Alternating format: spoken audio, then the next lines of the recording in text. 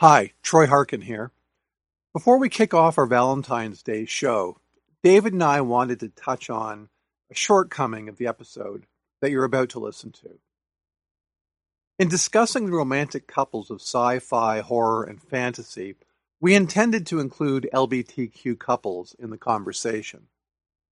Among those that we planned to mention were Stamets and Dr. Culber from Star Trek Discovery, Bill and Frank from The Last of Us, Sarah Lance and Ava from DC Legends, among others. Sometimes when the two of us do an episode like this one on our own, that is, an episode without a guest, we spitball more than we usually do. Unfortunately, we ended up forgetting the important LGBTQ aspect of the conversation, and we apologize for that oversight. In the future, as Criswell is wont to say, we plan on doing a Pride-specific episode with a guest from the LGBTQ community. And while we're at it, we'd like to acknowledge that this show was recorded in February, Black History Month. David and I also plan on presenting an episode specific to Black creators, characters, actors, and stories of genre. Unfortunately, that will not be ready for this Black History Month, but we'll get it out to you as soon as we possibly can. Please enjoy the rest of this Black History Month and have a great Valentine's Day. And now, here's our show.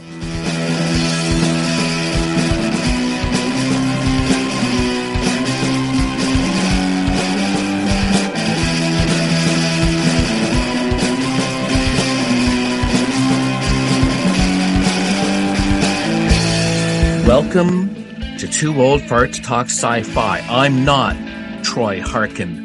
And neither am I, David Clint. And this is our Love on the Set, a St. Valentine's Day special episode.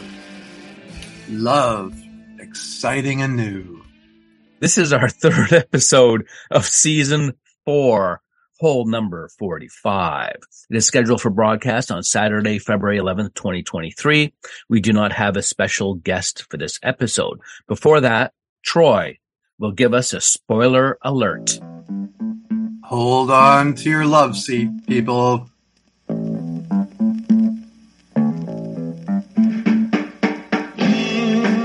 Spoiler alert. Spoiler alert. Spoiler alert. Oh, that was good for me. Thanks a lot, Troy. We are recording this session via Zoom. Zoom. Yeah. The Doppler Zoom. Zoom. Yeah. Two Old Farts Talk Sci-Fi is a look back to when we fell in love with a speculative genre, to recall these times with fondness and affection.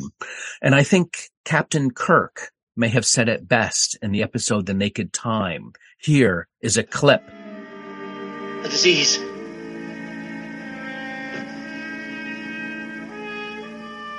Love. You're better off without it, and I'm better off without mine.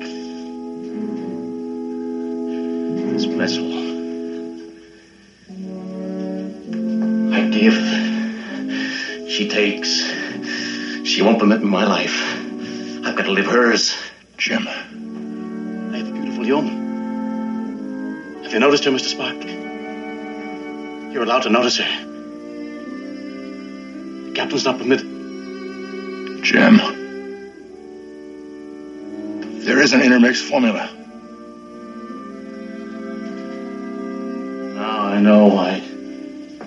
It's called she. It's never been tested. It's a theoretical relationship between time and antimatter. Flesh woman, to touch, to hold, a beach to walk on. A few days, no braid on my shoulder. Captain. Scotty. Help. On to Love on the Set. Well, that man has a way with words. Yeah, well, when you're affected the way he was, of course, Captain Kirk, we will get into, I think, during the episode, a bit about Captain Kirk and Riker and this whole, They were gallivanting around the universe. Let's just say that. Yeah. Now, Dave, do you mind if I take a moment to insert my interjection before we get off onto the sorry, maybe I should not say before we get off. Before we move on to the topic properly. Absolutely. I often ask you a few questions or whatever as a little primer, little exercise for us to like ease into the show. So I have a question for you, which I'm going to pose in a second. But I'm really excited that we have our Valentine's Day show upon us once again. Last year we had a really great one with our cheesecake and beefcake episode with Charlene Challenger and Shandel Manook. And I apologize that we don't have anybody of the opposite sex today, but it's still going to be fine, folks. And at some point, maybe we can turn over the show to some all-female guests or something. I don't know. Maybe we can do that. Maybe we won't, though, right? So would you like me to pose this question to you, David? Pose away. Okay, I have 6 actresses who have played Catwoman. And I just thought I was curious. I know my favorite ranked Catwomen of the 6 that have been in feature films, and I'm curious to know yours.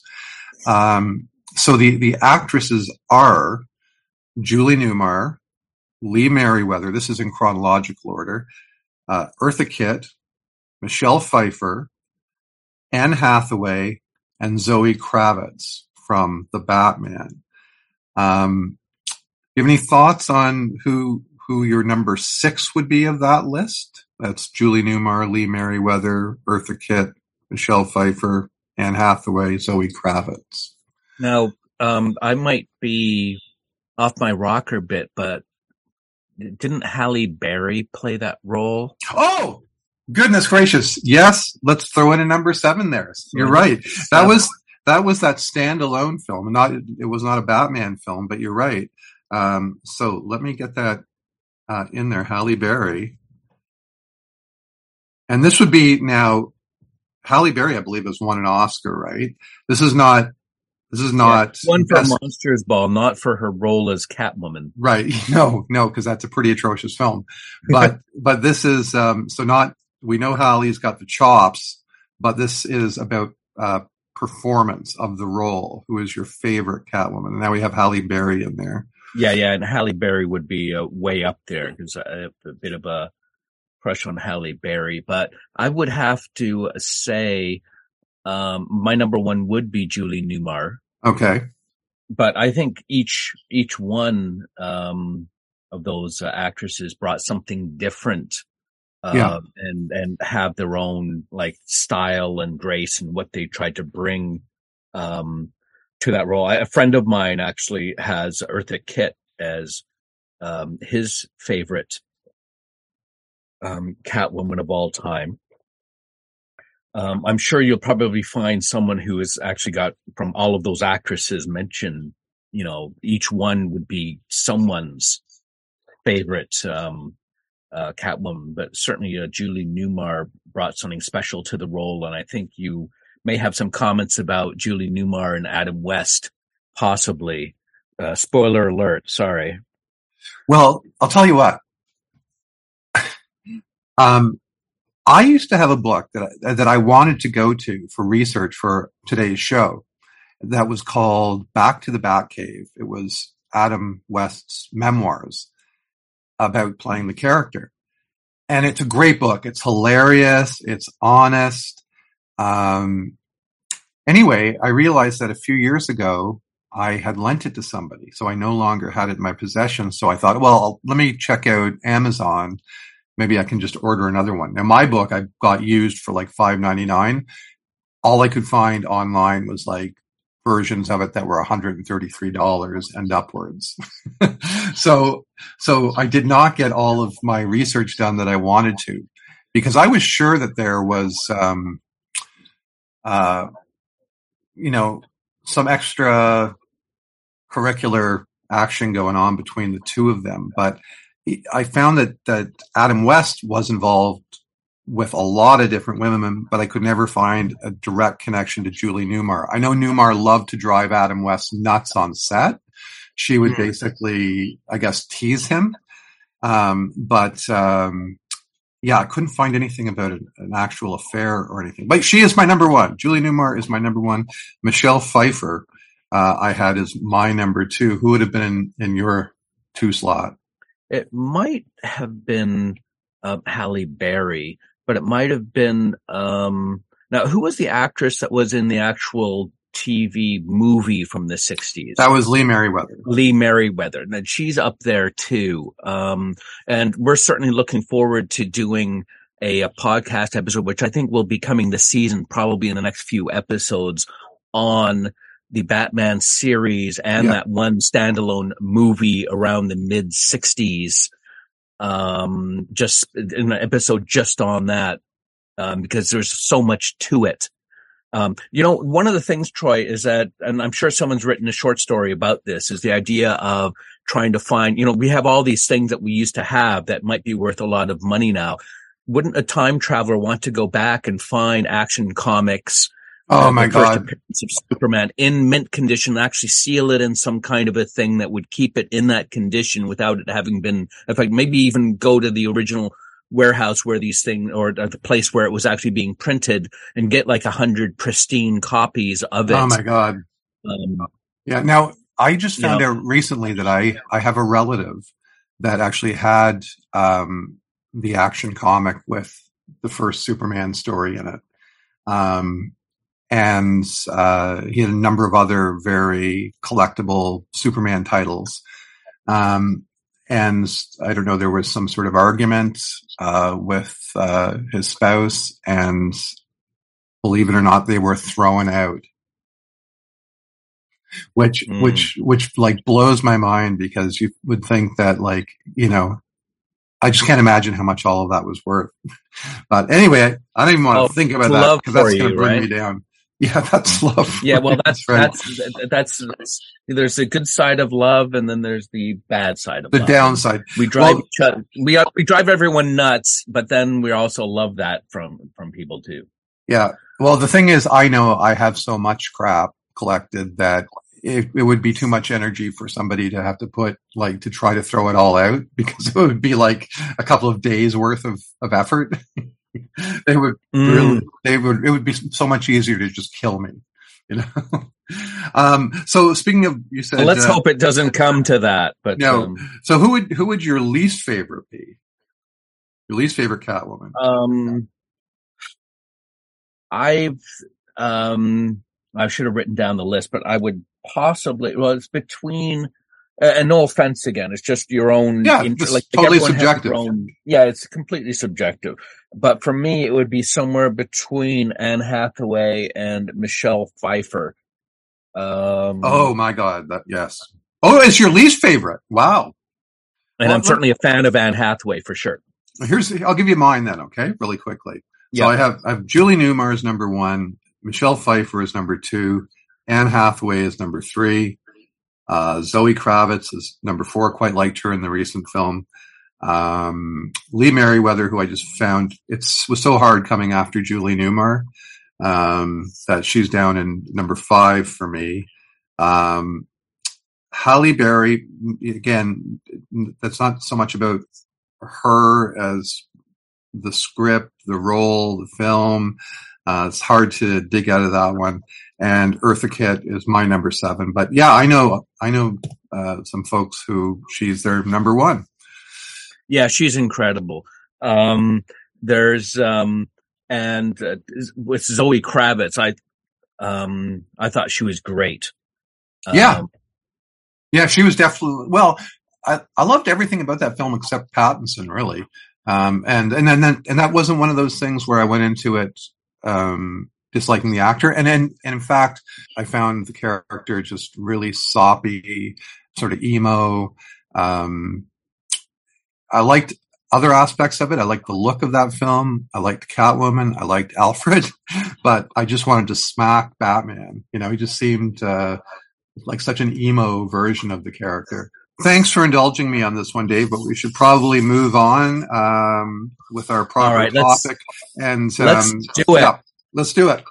Let's do it. On to Love on the Set. We aren't doing the history background for the topic. Love has no bounds. There have been a number of genre productions, whether it is a TV series or TV episode, movie, where love blossomed between actors on the set. We'll mention some of those, and also just characters and their loves and so on. So off the top of my head, when we were planning this episode, I had thought of two ones that I had thought of right away, which was, of course, in True Blood, the two main characters, Anna Paquin and Stephen Moyer. It was very clear at the time, and there's a lot of talk about how that they actually were in a relationship.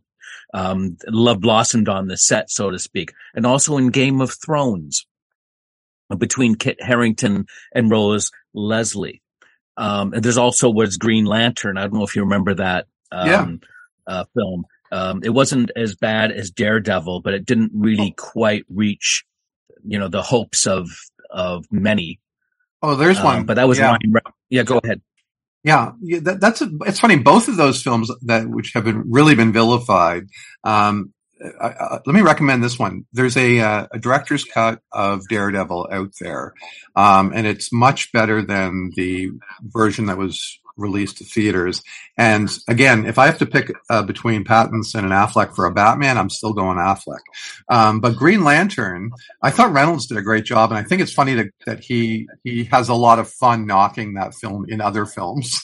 I love the way it looked, especially for the time. But tonally, it just didn't know if it wanted to be like a smart-ass film along the lines of Deadpool, or just a straight-up serious film. And that's, I think, where the film really suffered. It just didn't know what it wanted to be. Anyway, enough of that sidebar, because we're here to talk about love, baby. Yeah. So Green Lantern, definitely Ryan Reynolds and Blake Lively. There's a couple others. I Know What You Did Last Summer, which had Sarah Michelle Gellar and Freddie Prinze Jr. I always thought that they got together from the Scooby-Doo film, but it turns out that they had met during that I Know What You Did Last Summer. Sarah Michelle Gellar is definitely an all-time genre crush for me. Yeah, she's been in a number of movies and TV series for sure. Now, David, I don't know. I know you know a little bit more about Buffy than I do, but were there any sort of on or off stage hookups with members of Buffy? Because it seems like it would have been ripe for it. Rife and rife for ripe and rife, yeah. And rifle. I don't know enough of the series but you would think that, because that's part of what it is that you're on the set, just like with Green Lantern and with True Blood, and you're doing all of these scenes with someone where you are playing the role of people that are romantically in love. So you're obviously trying to show that there's a whole thing with on-screen chemistry too, and in some cases it doesn't, because people already have relationships, or there have been a number of films where it turns out that those people who were in their own with relationship with other people, it turns out that they ended up having an affair and then actually left their husband or wife or what have you, and then hooked up with that actor that was in the film. Yeah, now I might be wrong about this, but I assume that's what happened with Vanilla Sky with Tom Cruise and Penelope Cruz. But I don't know if they were going out at that point, or if he was still involved with Nicole Kidman. So I have a funny little story. It probably doesn't. No, you know what? We probably don't have time, but I'm going to tell you anyway right now. So I was in a music video called Dream Girl by the band FM, which I guess is genre related, because they also had a song called Phasers on Stun. So there you go, it's genre worthy. Anyway, their sort of comeback album, they released a song called Dream Girl. And I was in this video, and the premise of the video was there was these roadies setting up the set for the band on stage, and there was this blonde girl who was the dream girl, and I was the roadie who was infatuated with the dream girl. So I had to continually be, giving her these forlorn, love lost looks. And it was odd because, they would shoot these segments with the two of us, but then they would shoot these long segments with the band lip syncing. And so she and I were in the green room for hours, like 16 hours at a time sometimes, while the band was being shot. And I was in a relationship at the time. And on top of this, I was 22 and she was closer to like 17. So it was an odd dynamic. And I just made sure that, like, even though we were in this, green room at the Danforth Music Hall, I did everything I could to create separation because it was already weird enough on set, being with this sort of much younger woman, in intimate shots and whatnot. Anyway, that's it. That's my story that may or may not relate to anything. Well, we should have that on our Two Old Farts site. Oh, I'll post the video. Yeah, because it's actually, because I'd remembered the song and bits of the video when you showed it to me again. I had no idea that was you in the video. Yeah. 22-year-old me, baby Troy. Wow, that's going back a couple of years. Yeah. Every so often we watch, some film or talk about something, and then you say, "Oh my God, that was 40 years ago or 50 years ago." Yeah. Once Upon a Time was a series. I watched a few episodes. I think one of the actors was also in Stargate Universe and was one of my favorite actors. I think he was also in Train Spotting or whatever it was called. But anyways, so the relationship between Jennifer Goodwin and Josh Dallas, I think that they must have been romantic on this, the characters. I can't remember which roles they played and so on, but they definitely had a relationship through that. And also what's weird is the Fantastic Four, there were a couple of movies. One was Jessica Alba and one was, I think, Kate Mara later. And what's happened is that both of the Fantastic Four films, major characters on the actual movies actually connected, even though those films were whatever it was, 10 or 15 years apart. Now, was Cash Warren? You have Cash Warren. Right, yeah, Cash Warren and Jessica Alba. Did he play Reed Richards? I don't think so. I can't remember the name of the actor that played him, but I think it was someone else. Oh, that's odd then, because you're playing in a relationship with one of the actors, but then in real life you're becoming romantically linked with another person on set. That's going to be an odd dynamic. It's happening again, isn't it? Yeah, sure. No, we're not postponing anything. Not this time. This is going to be the wedding you've always dreamed of. And I'm not going to let anything get in the way of that. Not even the mysterious transformation of matter at the subatomic level. That's the most romantic thing you've ever said to me.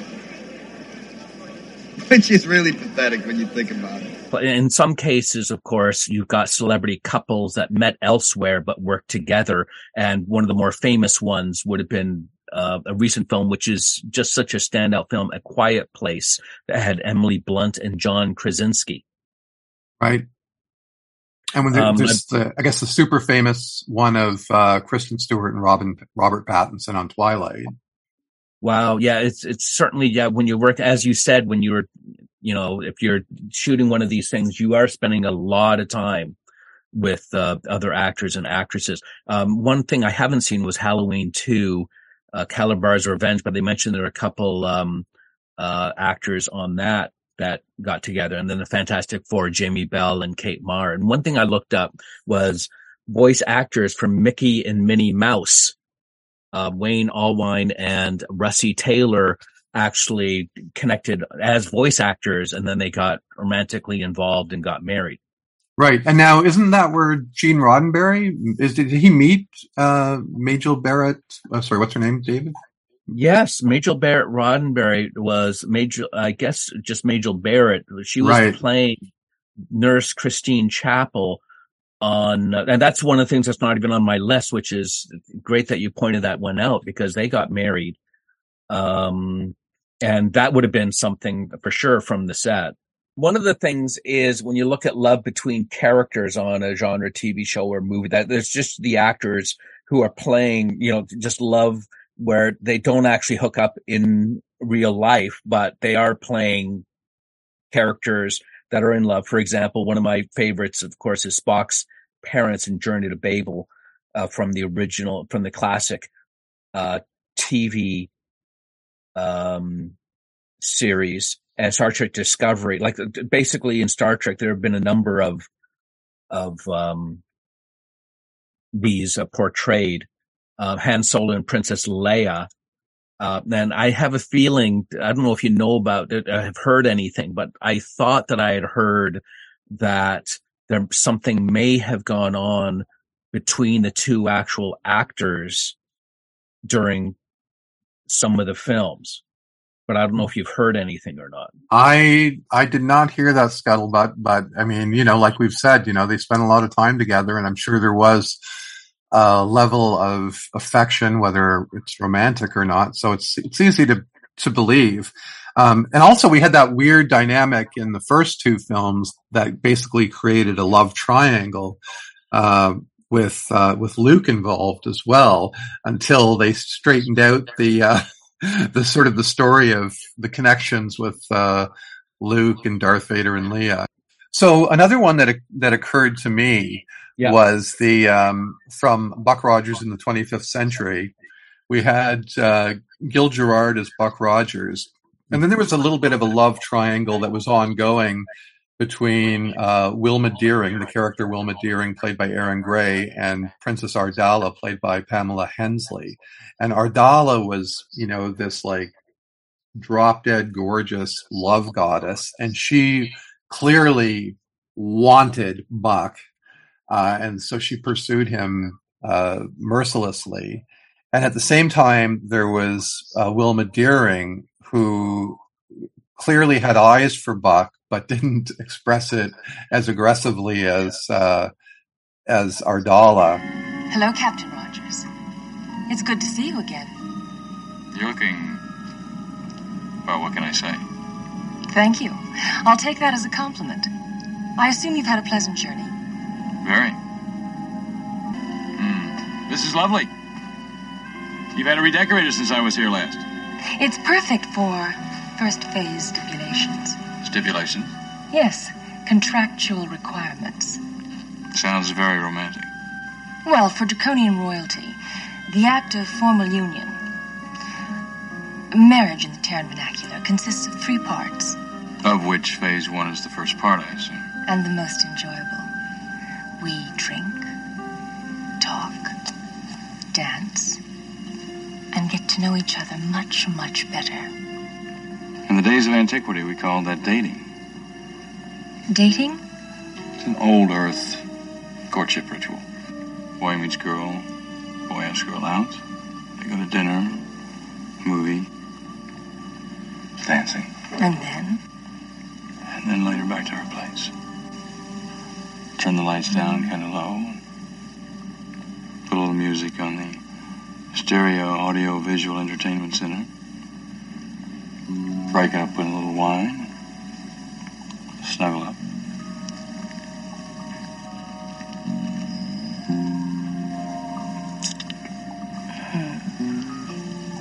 Tribal courtship rituals can be fascinating.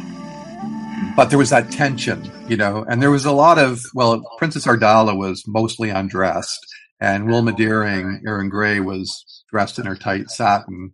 And then Buck was also pretty well bound up in, fabrics of the time. So there was a lot of heat on that set, as I recall. At least between characters. Yes. Yeah, and that's that whole fish out of water story, just like in Farscape, where you take someone and put them somewhere else entirely and see how they manage. Because from Buck Rogers, from what I remember, I thought he was someone from sort of almost present day and then somehow something happens and he's somehow thrust in the future or something like that. Right. If I remember correctly. Yeah. Almost like a Planet of the Apes thing, but he only goes 500 years, I think, into the future. Yeah. Yeah, and something similar, I think, happens with the main actor. I think it's Ben Browder in Farscape, where he somehow ends up in this place where he has to get acquainted and understand what's going on. Now there's unrequited love, and there's a number of those things like Lady Hawk, where they can only sort of connect for a moment between around sunset, or however the story is. It's been a while since I've seen it. Nurse Chapel and Spock, because you get these things, this idea. And there's also a number of series, whether it was JAG or whatever, like there's so many series over time where there's something, moonlighting or whatever it was, where you've got these two main actresses that they think that if they eventually do connect and get married, that's the end of the show, because there's been a history of where that kind of thing has happened. Sure, like we had with Frasier.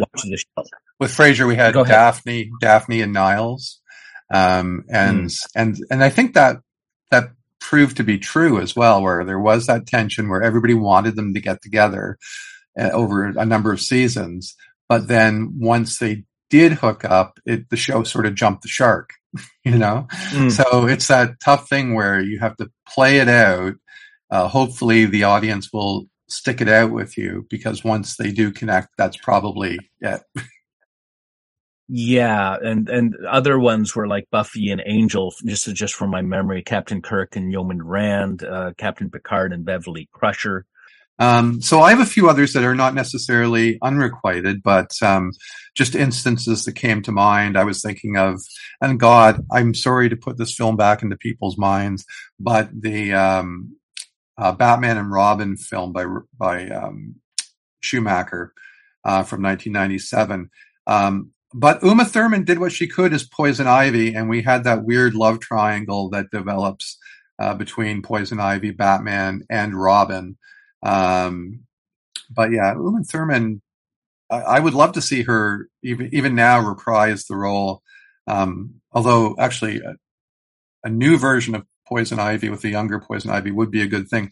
The MCU also gave us Vision and Wanda, and you had a few others mentioned there. I think you had Tony Stark, Iron Man, and Pepper Potts.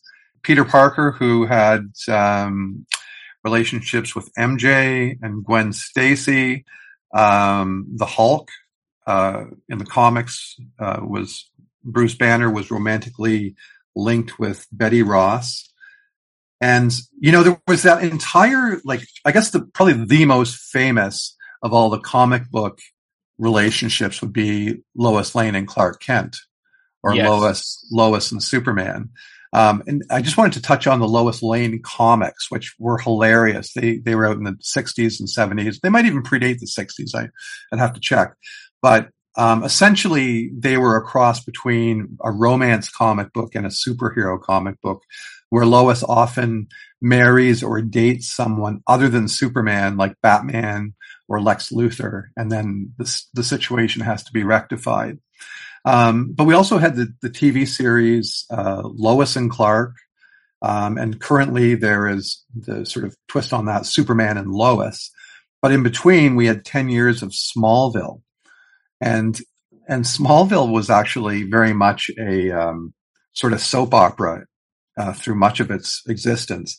And we had Clark Kent originally with Lana Lang as his love interest.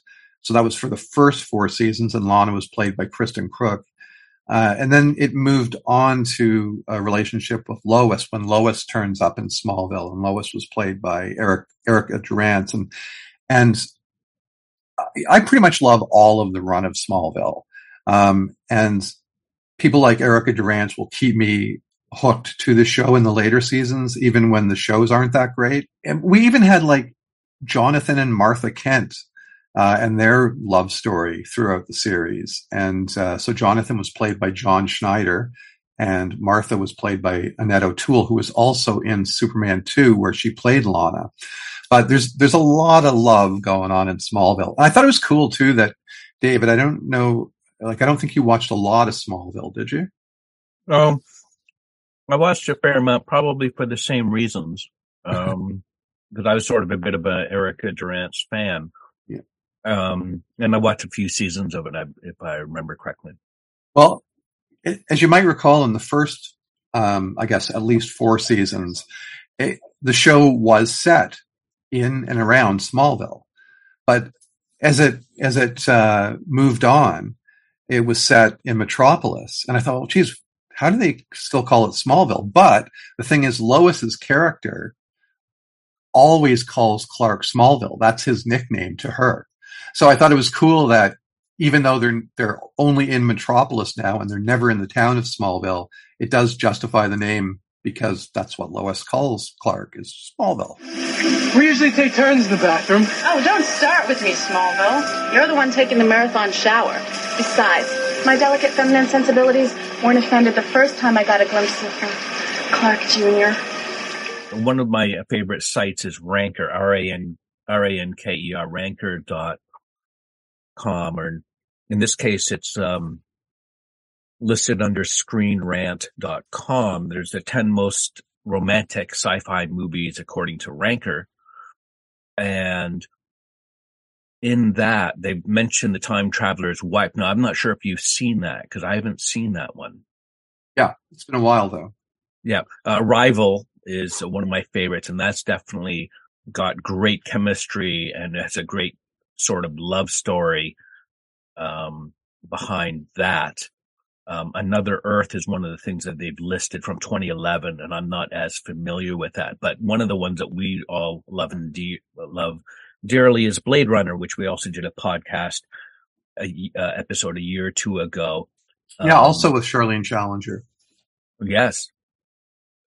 And definitely the connection between Rachel and Deckard and what's going on there is one of the great ones in science fiction.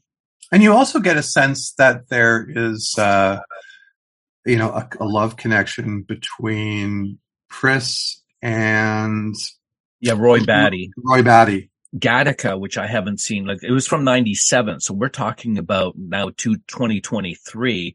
God, we're old. Yeah, that's a lot of years. That's what, 26 years? Yeah. But they've mentioned this, and I hadn't seen Gattaca in so long I don't even remember. Holy amnesia! This relationship going on. The only things I remember from it is that him trying to get to wherever it was, Mars, or get off planet, and he had to get someone's DNA to be able to do that. And there was some cop who was just steps away from trying to nab him.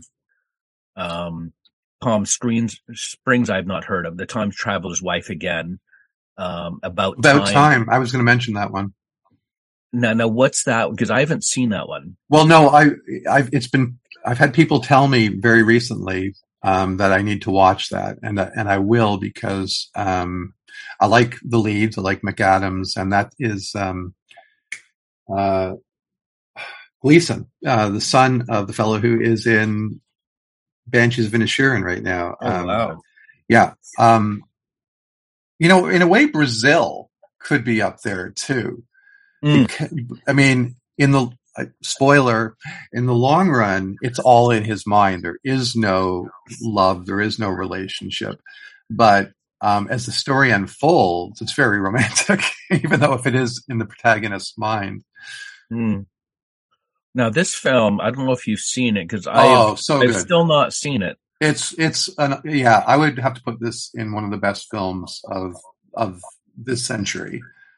Yeah, for those who don't have a screen share on this podcast, it's Eternal Sunshine of the Spotless Mind from 2004. I've heard so many good things about it, but eventually Alexa and I will sit down and rent the film. She's already seen it, I'm sure. Yeah, that's Jim Carrey. Yep. Yeah, starring Jim Carrey and Kate Winslet. Passengers from 2016.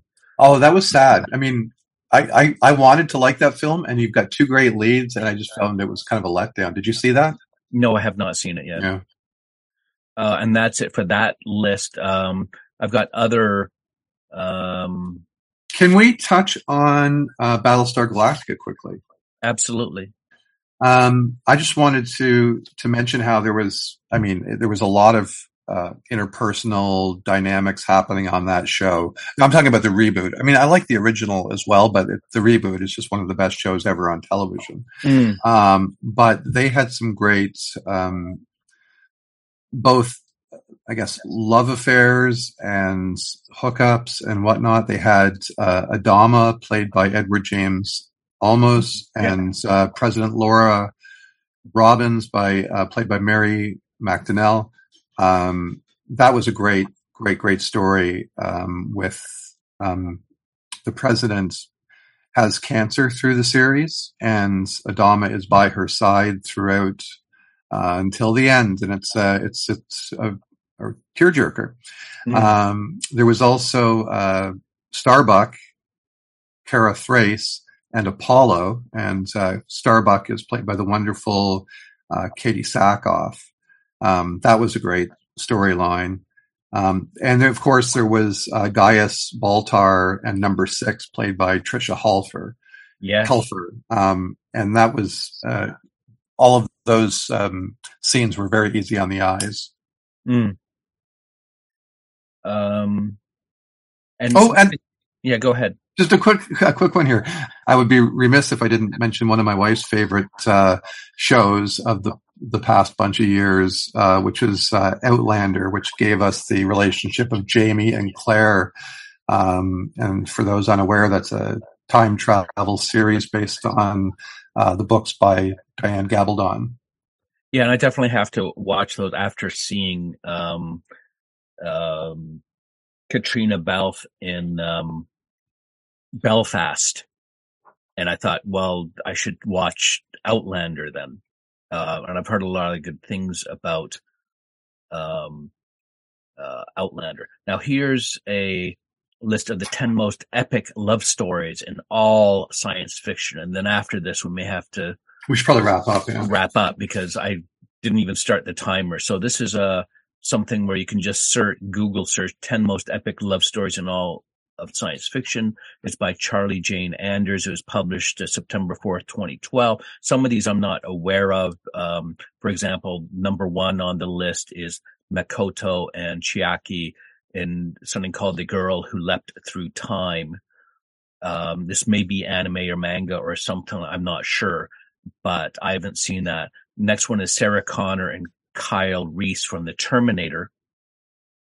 And we all love the Terminator film, of course. And that was one of those great relationships.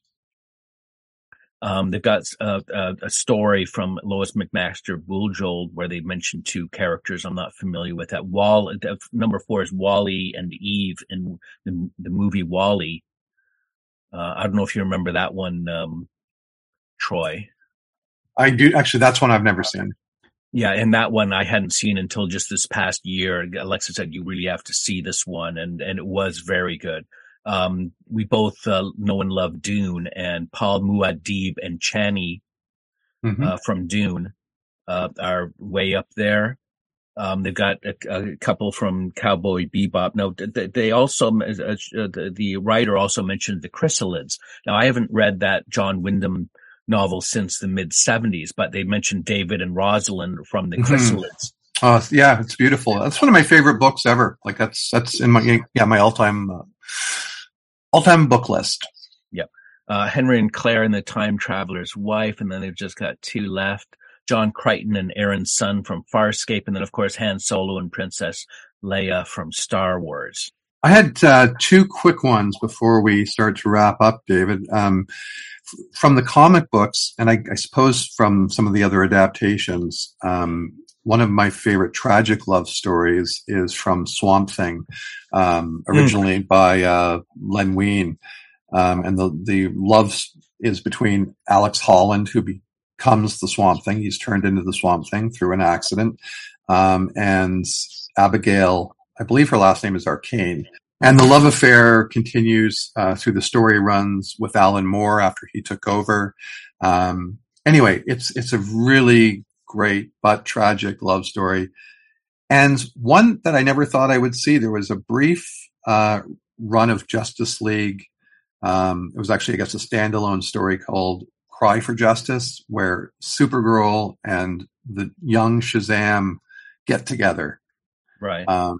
And I never thought I'd see that, but there it was. Well, it's funny how you mentioned Swamp Thing, because when we were talking early in the episode, we were talking about love. That one of the earliest ones I was thinking of was Swamp Thing. Oh, really? Huh. Just because it's unusual, because I had forgotten about, of course, Swamp Thing being originally someone that changed into Swamp Thing, and there's still this connection with the love of Swamp Thing's life.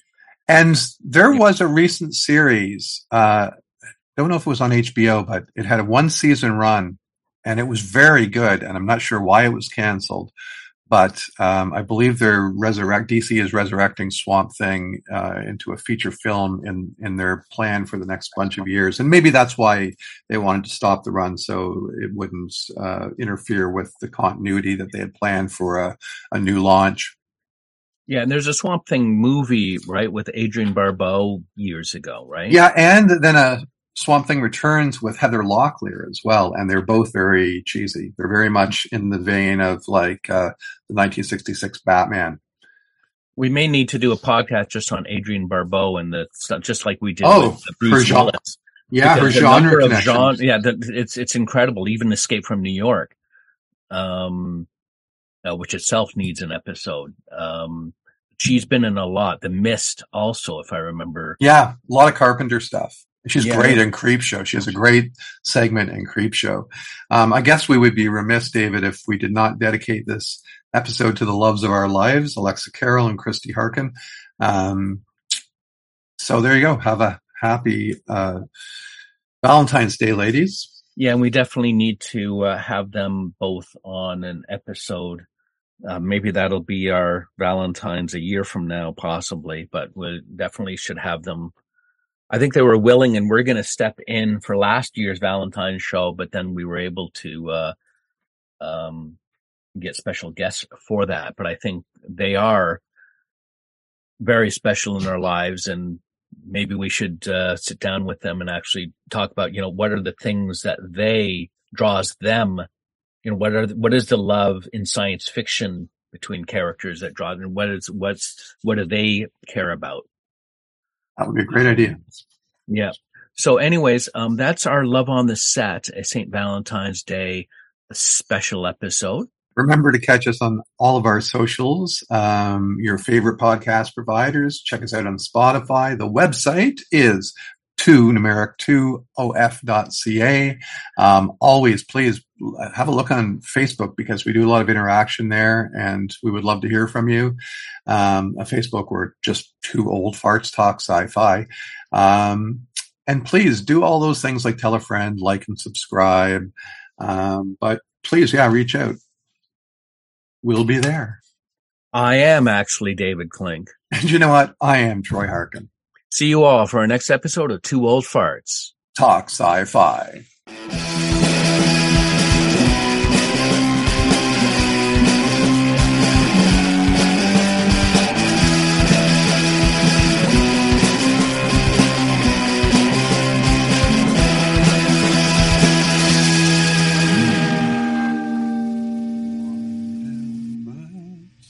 Suddenly appear every time you are near.